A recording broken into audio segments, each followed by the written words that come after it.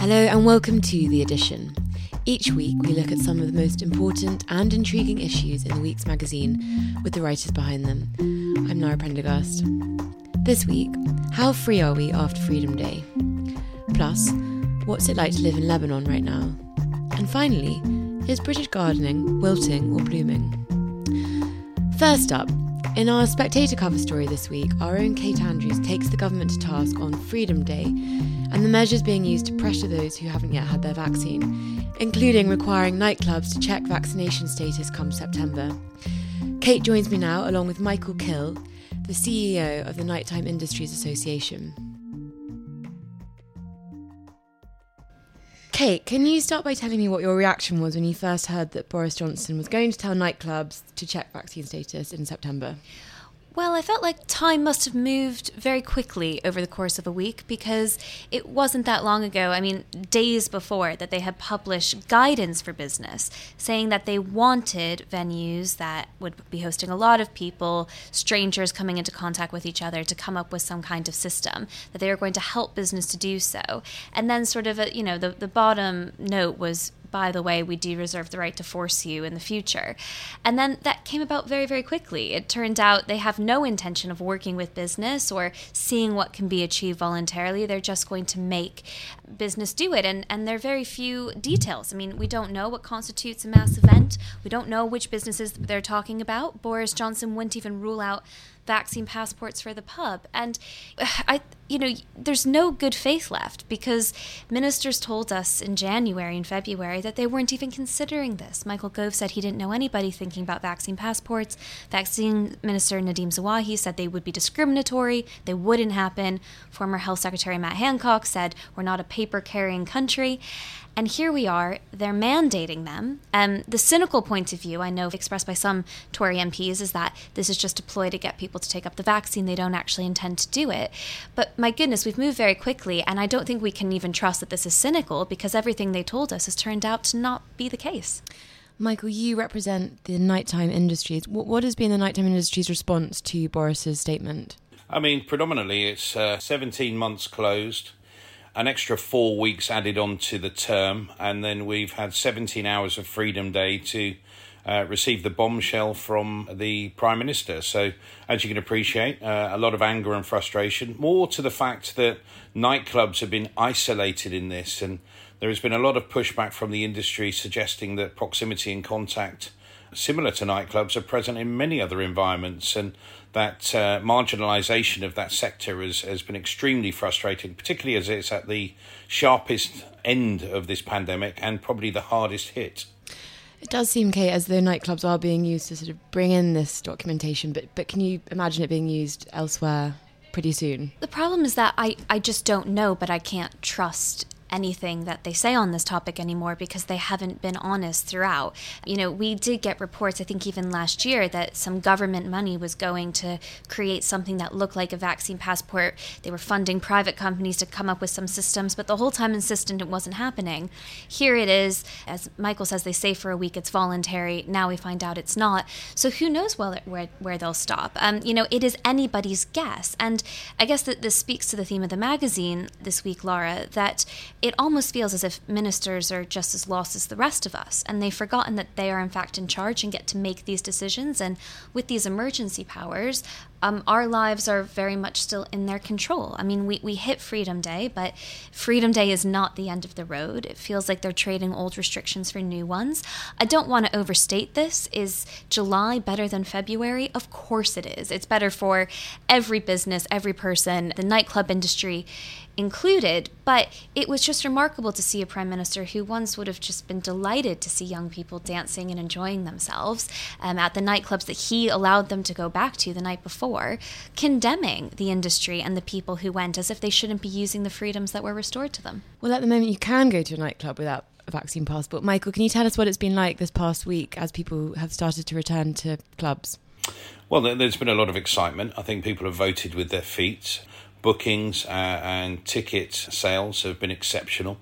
And I think the key thing to recognise here, and just drawing back on where we are, is we were actually quite excited to hear that the government were putting some responsibility on the venue in terms of looking at their risk assessment and deciding, based on the fact that they're quite individual premises and it's not a one-size-fits-all, that we were allowed to do that.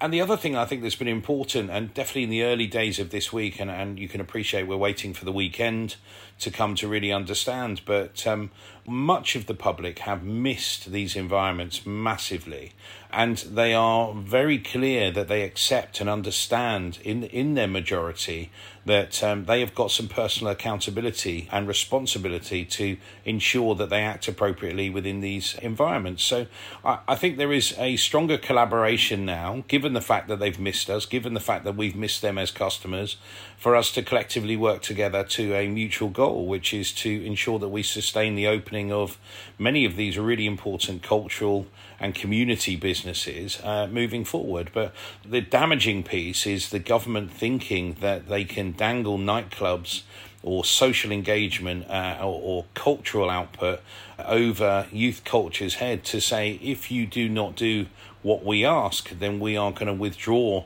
the access to this. And that puts many of those nightclubs in a very vulnerable position.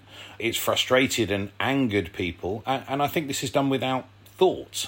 And it's very ill-informed, and it really underlines the fact that our government do not understand our industry. I mean, some of the premises that we've talked about is if pubs and bars don't have to do it, then there's going to be a competitive disadvantage for nightclubs. 80% of commercial venues are walk-up trade. That's going to be, decimated. And the other thing is that's brought up yesterday, I spoke to a promoter, £50,000 in refunds have had to be handed out at post-September events because people don't want to have both of their sort of vaccinations. And the bigger issue that no one's talking about at the moment is there is a huge amount of staff in terms of security and different sort of ethnic backgrounds that work within our industry that categorically are adamant they're not going to do it. What are the government going to do about that? Because we're already at a shortage, and we're going to be placed in a position where we're going to be drawn over the coals with HR issues, trying to force staff to take 2 vaccinations against their will. And presumably that would also then mean you'd be turning away people perhaps from different racial groups from coming to your club, which presumably also is not a situation we want to be getting into. No, very much so. Look, licensing very clearly highlights that we cannot be discriminatory. And what we're being presented with is guidelines from the government that are going to be mandatory, which lead us into that zone, something we never, ever want to be placed in. And it's wholeheartedly undemocratic. And the way this has been presented is only going to drive an industry underground. You can't tell me that all of these people who have not been vaccinated and don't want to be vaccinated are not going to start, staying at homes, having house parties, having... and what's better? It's counterproductive. We saw it on New Year's Eve last year when the U-turn. We're now going to see it again come September moving forward, just on the edge of when freshers return to university, students want to get back in and engage with, their colleagues, etc. We're going to see this huge uplift in house parties and events taking place all over the country. It is absolutely ludicrous, almost as bad as a 10 p.m. curfew. Kate, finally, you end your piece on a rather sombre note. You say that ministers can't bring themselves to say it outright, but there's little intention to return to life as it once was. Are they just being incredibly duplicitous? I don't want to give them too much credit. I think they're confused, and I think they're nervous. And they're spooked by the rising case numbers. None of this should forgive the way that the situation's been handled, because they are the ones who have designed the roadmap, designed the exit strategy. All of the data was pointing to an exit wave. A cover piece from a few weeks ago for the Spectator by Professor Philip Thomas highlighted that the cases could go extremely high, but thankfully vaccines work, and that link between infection and hospitalization has been broken, not completely, but has really diminished your chance of going into hospital. And it brings us back to that original premise of why we went into lockdowns and had restrictions in the first place. If it was for NHS capacity, look, we need to keep an open mind. Things could change, but right now that data is looking really good. So why are nightclubs being targeted? Why are young people being targeted? Do I think people should take the vaccine? Absolutely. I'm sure most of us can agree on that. But do I want to move to a system where we start trying to force people, using the heavy fist of the state, to say, well, technically this is voluntary, but we're going to take many cultural and societal elements of life away from you if you don't do it. I mean, we're not even debating this in Parliament. It's great that Michael's on the podcast and we're talking about it here, but, you know, with Parliament having to operate in that way it has for so long, we haven't even had a proper debate. So yes, it does end on a somber tone, unfortunately. I hope everyone's been enjoying Freedom Week, but it's an important reminder that we're not out of the woods yet. Michael and Kate, thank you very much. Next up, Lebanon. It's on the brink of collapse, and Paul Wood writes about his experience living there for the magazine this week. He joins me now, along with Tala Ramadan, a local journalist and contributor to the New Arab and Beirut Today. Paul, in this week's issue, you start your piece with an anecdote about people trying to buy petrol in Lebanon, which should, of course, be quite a mundane task. But what made it noteworthy? Well, this was a queue that just went on and on and on. It was 2 miles, according to the clock on my car, which was unusual in Lebanon, although the fact of a petrol queue, not unusual at all. And this is just one of the many ways in which, when your currency starts to lose its value and the government starts to try to mitigate against that, a lot of your normal life just gets turned upside down, and you find people waiting in petrol queues all day, or people having to go to work in their car all day on a laptop because they have to get petrol. The government's been printing money like mad here to solve a lot of problems of its own making, but is terrified of the implications of that, and has so put price controls on things like petrol. Of course, petrol still costs a certain amount in the real world. So at the same time, the government is having to subsidize petrol. And it's in a vicious circle of printing more money to meet the cost of these subsidies. That means more inflation. When I sat down to write this piece, I could buy 18,000 lira with $1. Then when the edition went to press, I had to hurriedly get the subs to change it to 19,000. The piece was held for a week. And then when it finally went in this week, it was 22,000. That is an almost palpable feeling of the ground shifting beneath your feet.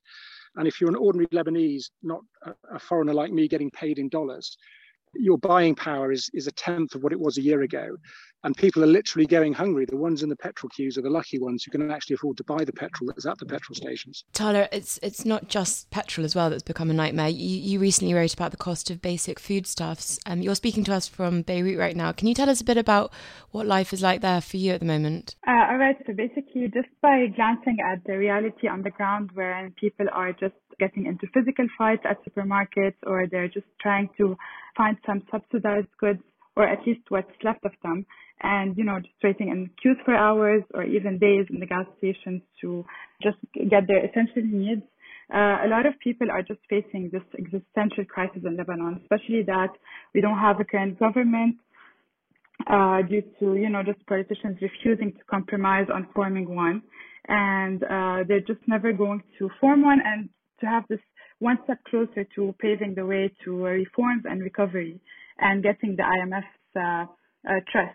And this, especially this one kind of dream that we had to get a prime minister and have him form a cabinet, just this dream has, it seems really far away now. So things are getting even worse. And just yesterday, there was a new study released by the American University of Beirut, where they found that the average family of 5 now pays more than 5 times the minimum wage to get their essential needs met. And this is just, food commodities. We're not talking about anything that's a luxury, supposedly. So a lot of things have changed. Food costs now more than 50% what it used to be a year ago. And this is so much for a lot of people to actually handle. You also write about the medical shortages and you talk about the gangs that are smuggling medicine out of Lebanon. Can you tell us a bit about that? There were a lot of medicine shortages lately, and even the most essential medicine that, just are usually over the counter are not found anymore. And this has caused a lot of issues with this dramatic turn and a kind of domino effect, because a lot of people have very sensitive medicine that they need to have for their diseases, and sometimes it's something that's really sensitive, so they really need to have something that's prescribed and very, they can't have an alternative to that. So, with the issue with the economic crisis and the central bank not being able to to subsidize these medicines, and there are a lot of shortages in the banks, so they cannot really get these.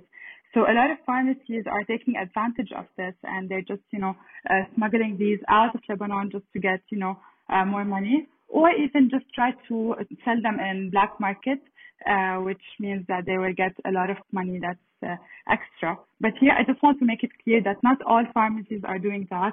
Actually, in parallel, a lot of pharmacies don't have medicine for real stored in their stores, and thus a lot of people are just putting all their anger out there on pharmacists, which is really unfair, because although we have a lot of people just trying to make use out of this advantage, a lot of people are really, really in reality living this unfortunate situation. Paul, you made the point in your piece that the Army Chief of Staff General Joseph Aoun has been begging foreign governments for aid. What has been the international response so far? That shows how things have really deteriorated. The army can't feed itself. It literally can't feed itself. There hasn't been meat in rations for a year, and it's asked and has got plane loads of aid from Oman, but also from countries like Egypt, which is a psychological blow to Lebanese who've always lived this high life, from the richest almost to the poorest, based on what has been an historically overvalued currency. For years, the currency was overvalued. It gave people the illusion that they were richer than they were. And this was popular with everybody.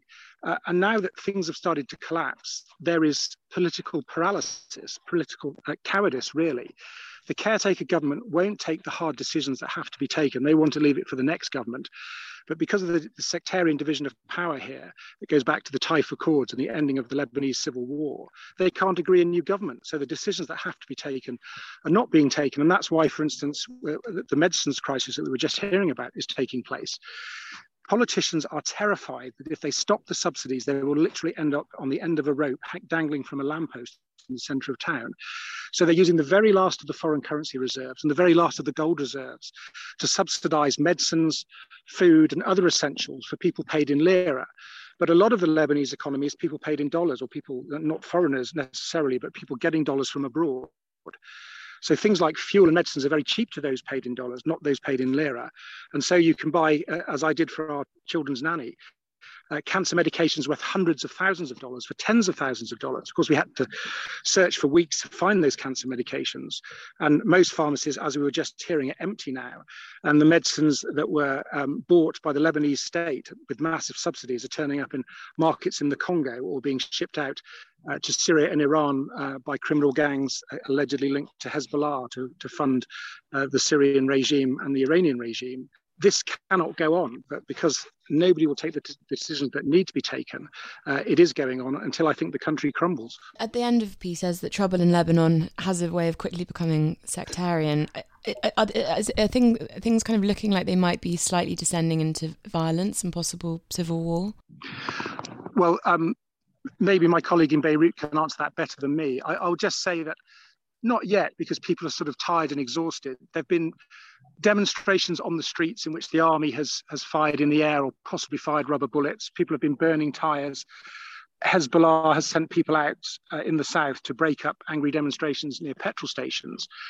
It doesn't feel like a civil war yet, but I was talking, for instance, to my dentist, who's a Christian, who's desperate to get out, like any educated Christian, and a lot of them are leaving, who said that he was starting to see in his neighbourhood checkpoints springing up. People were starting to be wary, and he thought that eventually those checkpoints would solidify into something more dangerous. And, this is a question that Lebanese are asking themselves, certainly. It's a question that I think you always have to ask yourself in Lebanon. And Tala, I'll put the same question to you. Are you nervous about things descending into sectarian violence? I really think that because of our, political system, it was established based on sectarian divide, which is really something that was problematic for a long time now. However, I feel like this economic crisis, because it has taken its toll on a lot of people, and many just want to, have they feel safe and secure and just get the needs for their children. So they don't really have this in their background, at least. They don't have this sectarian hate. They just want to feel safe. So basically, it's really more than just being having like this national insecurity. They just need to have something that would have them secure food and necessities for their families. However, I really think that politicians are really trying to hold this sectarian narrative and bringing it back to the surface just to shift people's attention over the real crisis on the ground. And a lot of people are actually so tired of the economic crisis, and they really don't care about politics as in something that would divide them. But at this point, a lot of politicians are really trying to surface this narrative again, trying to divide people again, and many might fall for it. But I really feel that people themselves just are not in this mood anymore. Paul, just to end on a more positive note, if possible, is there anything that you've seen recently that's given you hope for the future of Lebanon? I'm speaking to you from a little village called Douma, which is a Christian village on the central spine of mountains that runs up through to the centre of the country. It's quite a wealthy village, which I suppose hasn't been touched as other places have yet been touched by the depth of this crisis. I know you're looking for something optimistic. I think Lebanon is ultimately ungovernable, and that means very bad things in all sorts of ways. But it's also quite self-sufficient. And up here in Douma, people are sort of withdrawing to the village. You know, they have their olive groves, they have their fruit trees. They're quite self-sufficient. I think the Lebanese are tough. And I think one way or another, the country may not survive, the state may not survive, but the Lebanese people will survive. Paul and Tala, thank you very much for joining us. And finally, gardening has for a long time been a romanticised part of British culture. And during the pandemic, sales of plants went through the roof when the lockdown decided to see if they had a green thumb. But in this week's issue, James Bartholomew isn't feeling so rosy. He's noticed that private gardens around him seem to be disappearing and being replaced with stone flooring and plastic lawns. James joins me now, along with keen gardener and writer Ursula Buchan. James, you open your piece in the magazine this week with the rather dramatic claim that gardening is dead, which I'm sure will alarm many listeners. How did you come to this diagnosis? Oh, just because of the witnessing of the terrible changes that have taken place in the gardens around my home. I admit it's pretty anecdotal, but at the back of my house I can see actually 4 gardens. One of them has been paved ever since I've been there. The other 3 used to have grass. And now the last one this year has finally become a fake lawn. So it's plastic, and more plastic. So that put the cap on it. But there'd been lots of other things going on before that. There had been the death rattle, as I call it, was when somebody hung ivy, fake ivy, which has actually gone slightly sort of wrong colour, turquoise. It ought to be a Marengo ivy, but it isn't. On top of a gate, which is meant to open for their car to go on to a space which used to be their front garden. And there's also a romantic garden nearby me that is now the builders have taken over. It had lots of charm and romance and confusion of somebody being gardened for a long time. It's gone. And there's a wall of sort of, it's meant to be box, I suppose, but it actually doesn't look like any leaf at all. It's just a sort of green carpet of plastic. And it's just happening again and again and again. And the stats bear it out. You know, the reduction in lawn sizes, the growth in hard surfaces in London, 63 Hyde Parks probably since 98 in London alone. So had all the decking around the country, and it's a destruction of what used to be gardening. Ursula, is this something that you've noticed? Well, I think this is ridiculous hyperbole, actually, I have to say. But there have been some long-term trends which are dispiriting for the really keen gardener. But that doesn't mean to say that really keen gardeners have disappeared. I mean, I have a feeling that Kensington is not completely representative of the rest of the country. And in particular, there will be people who have second homes, which most of us don't. We live in one place all the time. And so that's probably why they put down plastic lawns, because they're not there all the time. Or they weren't bred in with the sort of extraordinary British culture for growing plants in a temperate climate. So, I mean, this is a problem in all cities. And the other thing is the tyranny of the motor car. And if you're in a narrow street, there's not room for your for your SUV. You have to bung it on what would have been the front garden, and these are long-term trends. But I don't think that they presage the end of gardening. I really don't. James, one of the ideas you talk about is this idea that gardens have become outdoor rooms, which does seem to be a sort of big business. I mean, newspaper supplements are jammed full of adverts for all kinds of garden furniture and other paraphernalia. When did that become a trend that we think we should be living outdoors? I mean, let's not be hard on Alan Titchmarsh, but, in the 1990s, was it, he had this thing called ground force, and he would arrive in a garden and what was a mess would become much better, but you could be guaranteed it's going to have decking over a large part of it. I mean, it's been going on for a long time, and it is not. I know you. I may be slightly exaggerating, but it has reached a dramatic turn. When you get 63 Hyde Parks all over London, that is a major trend, and I just think that women's lifestyles have changed so much that women used to do a lot of the gardening. More than half the gardening was done by women, and they often were women who lived in the home, who looked after their children, did not have jobs, and they did the gardening, and they got a lot of reward out of it, I think. But I mean, it's fair enough. They have jobs, they may have a choice, they may not have a choice, but their lifestyle, for good or ill, has changed. So they now don't have time for the garden. They do have time for the Pilates and the boxing and the yoga, but they don't have time for gardening. And why do men not have time for gardening? Because they are doing jobs. Right. So, I mean, you may like or hate the change that's taken place in British society, but we can all admit that it has taken place. More women now work, and as a result, there's nobody in the house, neither male nor female, who's got the time or energy. And actually also the culture has changed, because in the old days they would have spent that time they had not going to the gym, not looking after their bodies or indeed their minds, but looking after their gardens. And whether looking after your body and mind actively makes you happier than looking after your garden, I think is open to debate. Ursula, do you accept that this is a problem caused by the feminism? I mean, there is a point there. I think one thing you do notice is that people take a lot of holidays. That's inimical to gardening. Anything where people don't stay in the same place all the time is inimical to gardening.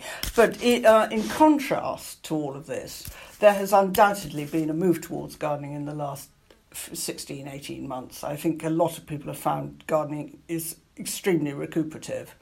And when they've been working from home, they've discovered that they actually really quite enjoy growing herbs and vegetables and things. And young people particularly have taken to houseplant growing in substantial quantities. Now, James might not see the houseplants because obviously they're behind the lace curtains, but there is a real move toward, particularly in flats, and most young people can't afford gardens, but they do have shelf space, so they grow houseplants. So the idea that people have lost that sort of connection with gardening, I'm really not sure that it's true. It's changed, but I don't think the connection has been lost. And if you look at Instagrammers and influencers, they have hundreds of thousands of followers. These YouTubers, young people growing fruit and veg and houseplants and perennials and things, and they are very, very popular. So things are changing, but I do think that the idea that gardening is dead, I think it's premature, really. This is the country, Ursula, which produced Capability Brown, produced Gertrude Jekyll, Russell Page, Major Lawrence Johnson, and in more recent times, people that are, Penelope Hobhouse and Rosemary Veary. I mean, we were one of, if not the greatest gardening country, certainly one of the greatest gardening countries in the world. And now that is going. The culture is dying. We still are. There are a number of garden designers around that could hold their head high with Penelope Hobhouse or Rosemary Veary or Russell Page. Tom Stewart Smith, Dan Pearson, Christopher Bradley Hull. There are also a number of those from ethnic minorities beginning to make real waves in the garden design world. So, don't give up hope yet. I mean, the one problem is that we just haven't got the space we had. That's because we've paved it over. Well, no, but it's also because we build houses, far too many houses per acre. And so in these great big building drives, people are left with very small areas, which they have to make into sort of living spaces. So you can't blame people for putting a bit of decking in their back garden, because they need the space. I used to walk along Sheffield Terrace, where I live, and compare. This is about 30 or 40 years ago. I used to mentally decide which was the best garden, because all of them were gardens. Now there's no competition. There's only one or two that you could call gardens, because there's so many of them have covered over with marble, with a bit of dying yew hedge at the front. It is a miserable sight. Well, your little old ladies, your widows that love gardening, don't live in Sheffield Terrace anymore. I think that may be so. But I think if you do ever come to the country, James, I don't know if you ever do, but you will discover that there are still a great many people who are really seriously interested in their garden. Well, it's a minority of the population lives in the country. I mean, we're talking, if we're talking about big changes in the culture, this is a big change. Yes, but the people you're talking about in the past, like Capability Brown, they were dealing with great big estates in the country. So was Russell Page. Russell Page made the odd urban garden, but mostly they worked in the countryside because that's where the space was. Well, the best days of gardening took place when rich people competed to make the best gardens. So you had that in China, in Suzhou, you had it in Italy, in places like Villalante. They were all competing with each other to make the best gardens. That just isn't happening here anymore. I'm not so sure. I think, the hedge funders are spending large amounts of money on country gardens. Yeah, but they don't care about... numerically they aren't very numerous, obviously, but they still are making an impact, and they're giving work to high-quality garden designers. So I wouldn't lose hope entirely, James. It's gone. It's gone. And just when you think of the 3,500 private gardens that open every year for the National Garden Scheme. Just finally, James, I wanted to ask you about your garden. What's your garden like? My garden is, I hope nobody visits it, because it's a bit of a disappointment. I used to be very keen. I used to spend hours and hours there, but then it's all rather faded off, and now I'm actually slightly coming back to it.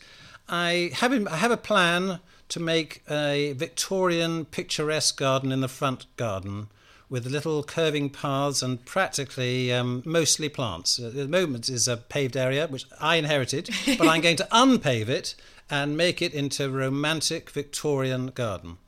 And Ursula, what's your garden like? It's a very large country garden. We bought the house for the garden so that I could write about gardening. So I've got more than 3 acres, I'm afraid, which and it is gardened. It is heavily gardened. One of a dying breed. Oh, yes, yeah. And it's got a little woodland, and it's got a little meadow, and it's got a lot of borders and a lot of trees and a lot of shrubs. And I love it to bits, and I spend all my time in it. But I'm sorry that I'm dying off, James. But funnily enough, I do have other friends who are also really keen as I am. James and Ursula, thank you for joining us. And that's everything this week. As ever, if you've enjoyed what you've heard and want to know more about the stories we've touched on, do subscribe to the magazine for a more in-depth dive. And of course, please do leave us a review and a star rating on whatever platform you're listening on. I'm Lara Prendergast, and I hope you have a lovely weekend.